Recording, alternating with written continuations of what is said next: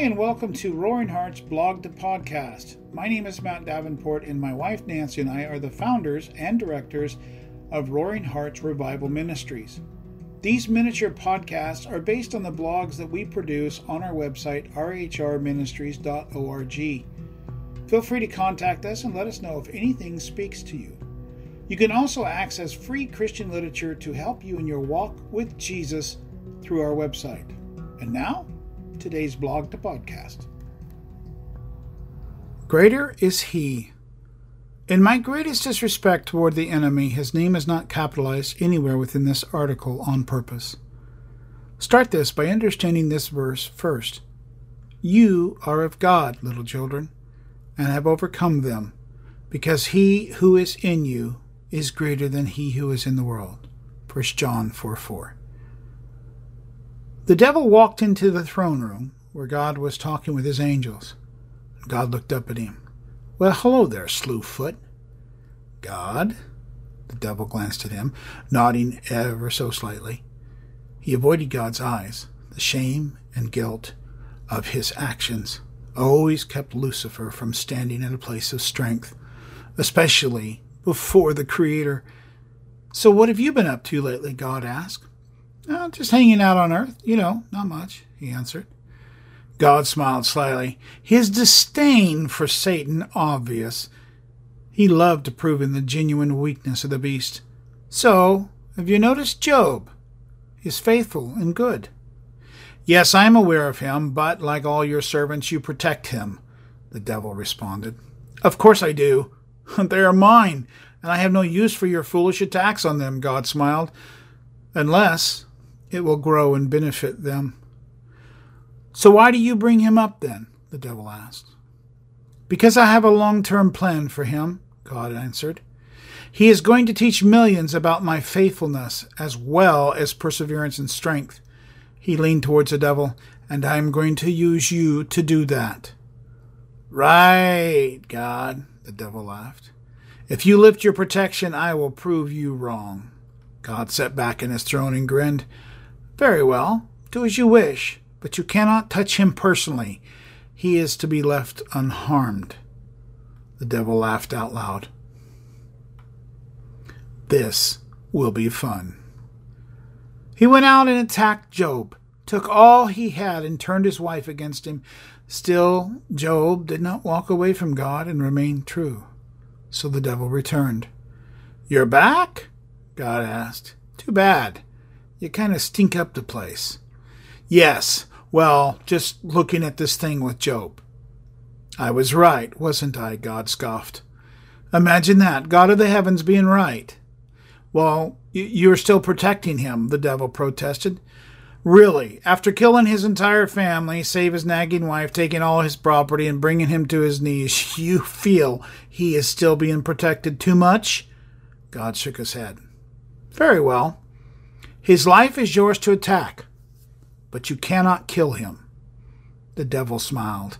I will prove to you he is just as vulnerable as anyone else. You are weak. I exist outside of time, remember? I already know the outcome, God shouted. The devil skulked out of the room. The attacks on Job continued. Even his so-called friends turned against him in the midst of all the devil took from him. But in the end, Job remained true to God and was blessed beyond anything he had experienced before. And the devil, so limited as he is, was defeated. Again. All of his attacks against God's people are allowed and used. He's a tool. Why does God allow them? Every case may be different, but it ultimately is to build the kingdom and the people in the kingdom. We might struggle with the knowledge that God has allowed this to take place, but we can look at the many examples and see this one understanding.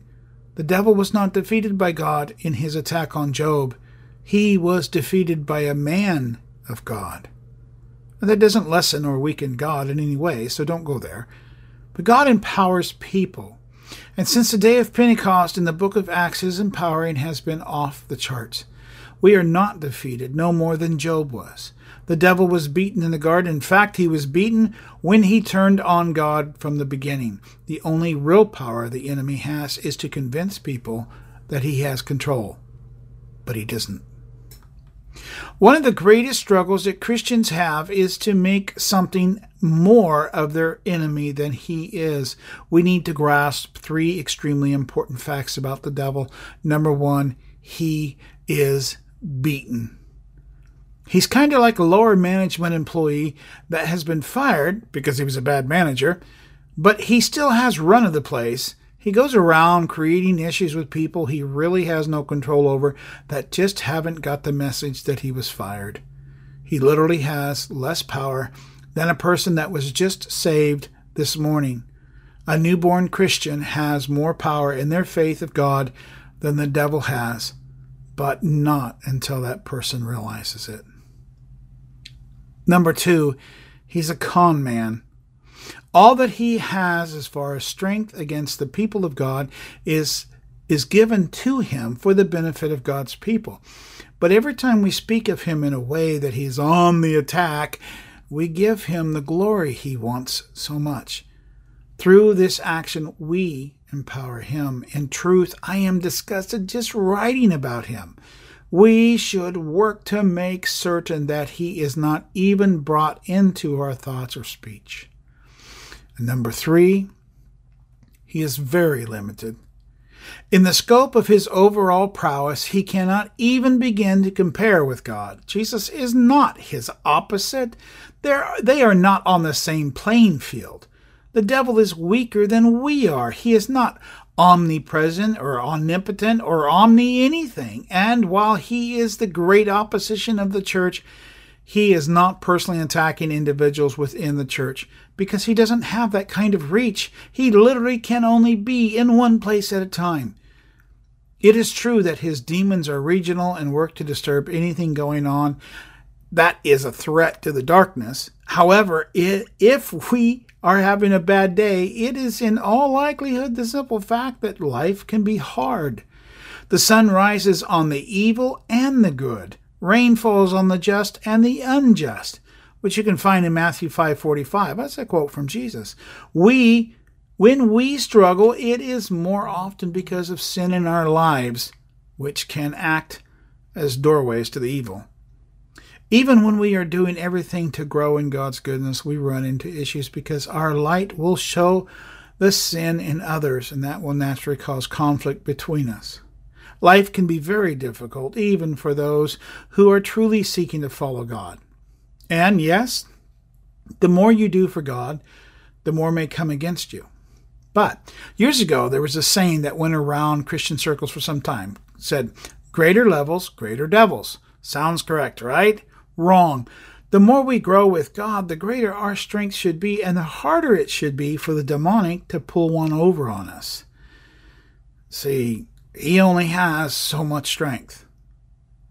God's strength's unlimited. However, it can work the other way around. The greater we become in the kingdom, the faster and more powerful we can become against the enemy. That should be our focus in that area, if in fact we need to even begin to go there. Our relationship with God is meant to be here as in heaven. That is how Jesus taught us to pray. The enemy is done if we are seeking God to be here in our lives, here on earth. Done. Finished. Completed. Dead. Finito. Washed up and unimportant. Focus all your attention on Jesus. Remove the enemy's name and existence from your vocabulary. Let this be the last you spend any time upon involving him. Thank you for listening in on our blog to podcast. If you have any questions, suggestions, or if you just need prayer, feel free to contact us either through our Facebook account, which is Roaring Hearts Revival Ministries on Facebook, or you can contact us through our website, rhrministries.org, on the Connect link. Thanks and God bless.